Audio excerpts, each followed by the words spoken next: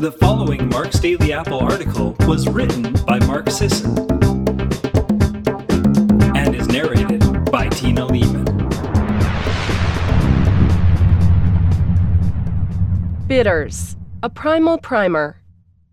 I have a German friend who, after one of her fantastic meals, breaks out her Kräuter and fills aperitif glasses for everyone. To her, it's simply tradition. For the rest of us, it's a pleasant extension of her unmatched hospitality and a welcome end to a heavy dinner. Digestive bitters have been used for centuries as a highly effective way to boost digestive capacity, and naturally occurring digestive compounds in foods have been an integral part of our ancestral diets since day one. My friend says bitters are the secret to a hearty constitution. Knowing the science and seeing her example, I'm unlikely to argue there. And it's not just about before or after dinner drinks. In fact, the Kräuter aside, alcohol isn't the point at all. We possess the ability to distinguish at least 5 different flavors from the foods we eat: sweet, sour, salty, umami, and bitter. We tend to gravitate towards sweet or salty flavors, but sour can be tasty. Umami, especially for a primal type and German food, is a given. But what about bitter? Most people avoid bitterness in food like the plague. It even comes out in embodied phrasing like leaving a bitter taste in one's mouth. But it hasn't always been that way. Setting the scene: bitter taste receptors. Let's first look at the diverse roles of T2Rs, bitter taste receptors, in the human body. Initially, scientists knew about the existence of T2Rs and understood that their role was to detect bitterness in the foods we wittingly eat or the compounds we unwittingly swallow. But until recently, they didn't have the foggiest regarding exactly how those taste receptors were able to encourage more efficient digestion. Thanks to research over the past 15 years or so, we now know that the bitter taste receptors in our mouths release neurotransmitters that stimulate, via the vagus nerve, an increase in intracellular calcium concentrations. It's thought that this action then encourages secretion of the intestinal hormone cholecystokinin, thereby initiating the release of digestive enzymes and bile. So, bitter compounds in the mouth trigger the release of digestive compounds via an autonomic hormone release. Fair enough. But there's actually a lot more to it. It turns out that T2Rs are by no means limited to the tongue and oral cavity. In fact, they're turning up in the most unlikely of places, including the stomach, intestines, pancreas, respiratory system, even on the heart. When we consider just how widespread T2Rs are in the body, the significance of bitter consumables amplifies considerably. Those that reside in our intestinal lining, for example, are known to trigger the release of hormones involved in appetite regulation, nutrient absorption, and even insulin sensitivity. In our GI tract, bitter taste receptors can simultaneously promote the absorption of safe bitter compounds and the excretion of toxic ones, thereby preventing overexposure to the many low-grade foodborne toxins we eat every day. The T2R defense system continues in our respiratory system, where the taste receptor cells have been shown to monitor the bacteria in our tissues and initiate an innate immune response if pathogenic species are detected. The mechanism by which they do this is pretty darn cool. Gram-negative bacteria secrete acylhomoserine lactones, compounds that are similar in taste to bitter plants like angelica or dandelion, thereby activating T2R cells and triggering a release of antibacterial compounds into epithelial cells. It gets better. As sugar consumption increases, the risk of bacterial overgrowth shoots up. But with increasing bacterial sugar consumption is a corresponding rise in metabolic byproducts, bacteria poop, which activates the same immune responses in T2Rs as those found in the respiratory tract. Essentially, those bitter taste receptors are trying to save you from your sweet tooth. It's a thankless task, apparently. Lousy digestion? It might be a job for bitters. Based on the above, it's fair to say that a diet rich in bitter compounds is probably a good thing. Bitter foods activate those T2Rs in the mouth and GI tract, setting off a chain reaction of good vibes and jumped-up digestion that's bound to improve your relationship with food, in the short term at least. But here we have a problem.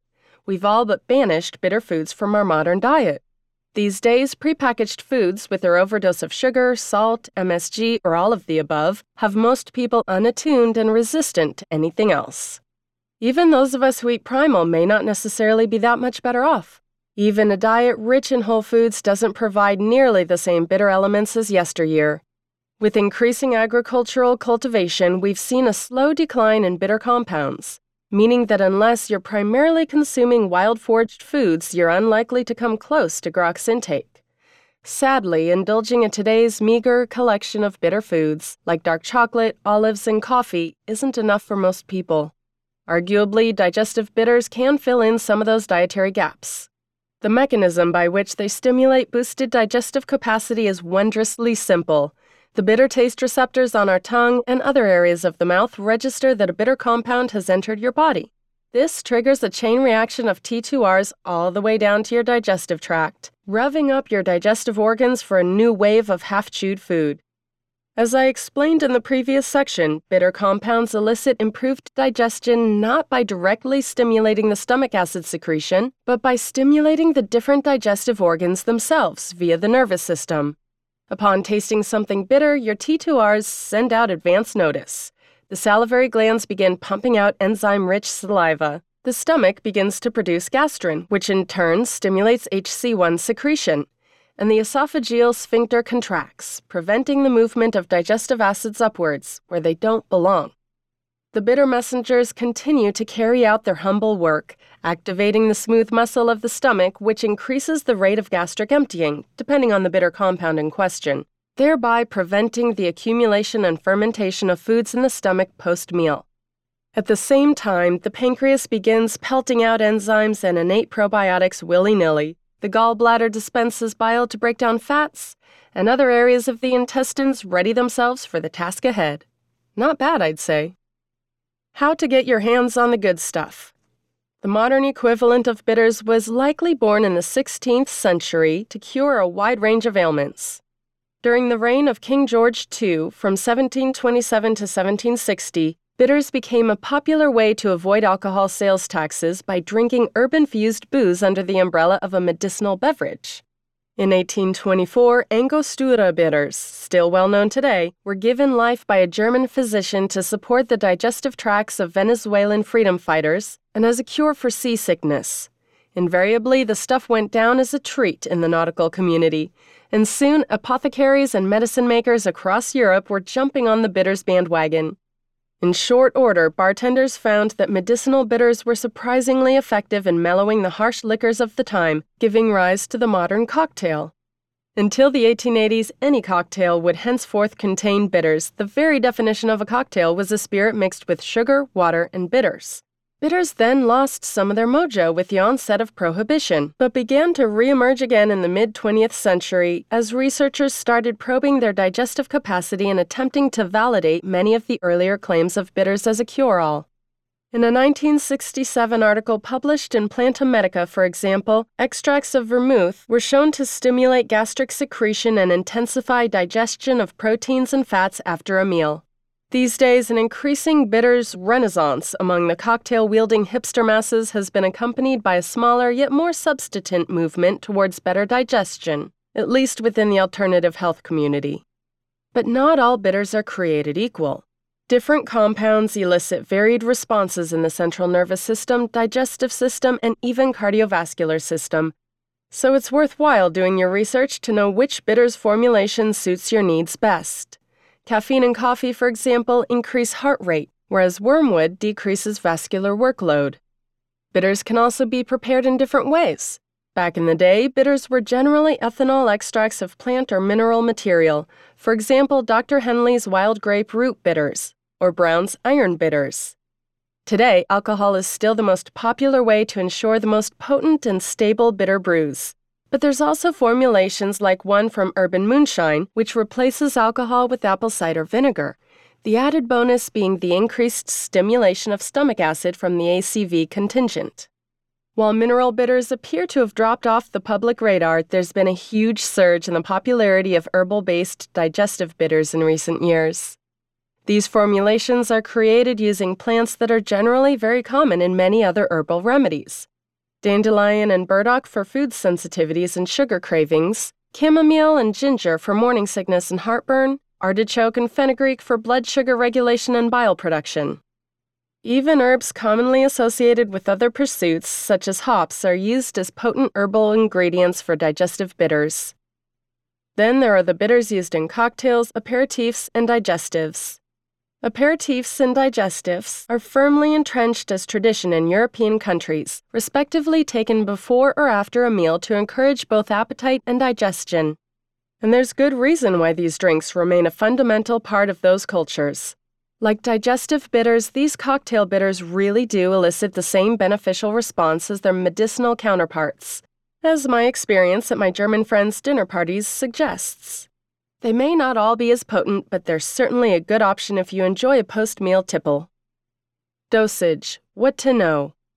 It's important to remember that digestive bitters are extremely potent, so a little goes a very long way. This is particularly true for folks who expose their taste buds to very few bitter flavors in their everyday diets. Dark chocolate, at least 85%, strong unsweetened coffee, dandelion greens, and heritage grapefruit are all examples of bitter foods. People who don't eat much of these may initially, at least, respond all the more aggressively to digestive bitters. Whether you take your digestive bitters before or after a meal is up to you. It's true that logic implies taking them 5 to 10 minutes before eating might make the most sense. That way, you're giving those digestive organs ample time to ramp up their operations. And how about the claims that you should hold the digestive bitters on the back of your tongue for maximum effect? Turns out the whole tongue map thing is a myth, meaning your taste buds will effectively register the bitter flavor pretty much anywhere on the tongue.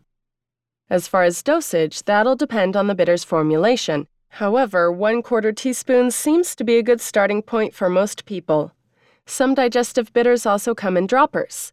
Half a dropper usually equates to around 1/4 of a teaspoon, just FYI. Bear in mind there's almost certainly a dose dependency when it comes to taking bitters. Low concentrations appear to cause contraction of smooth muscle in the stomach, whereas higher concentrations lead to relaxation of the same muscles. This means that taking lower doses might make more sense when heartburn or reflux is likely to be an issue. Just a suggestion of bitters on the tongue is enough to ensure contraction of the esophageal sphincter, thereby locking in those acidic digestive juices. At the other end of the spectrum, indulging in a large dose of bitters following a particularly glutinous meal might ease that bursting sensation. Interestingly, it appears there are no half measures either. Diluting the sensation of bitterness with something sweet, for example, dampens the medicinal effect of the bitter compounds. Clearly, a little bit of taste receptor toughening is in order. As far as side effects go, you're unlikely to experience anything too adverse unless you get a bit crazy with the dosages. I will say it's important to talk to your doctor, particularly if you're pregnant, nursing, have a serious medical condition, or take a medication. Perhaps of more concern is when bitters are taken for too long or too often. A study conducted on 1,000 Southwest Nigerian college students found that 22% of students experienced dizziness from bitters use, 21% experienced loss of taste, and close to 10% experienced nausea and vomiting. Another study conducted in the same region, where something called Febi Super Bitters is a popular herbal cure-all, found that regular consumption of the stuff elicited a considerable inflammatory response. Their conclusion? Daily consumption of them as a blood tonic or immunomodulatory agent is not recommended.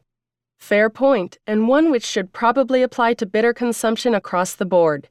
These should be modest and maybe occasional go-tos for assisting the digestion of extra hearty meals, or when infrequent digestive issues arise.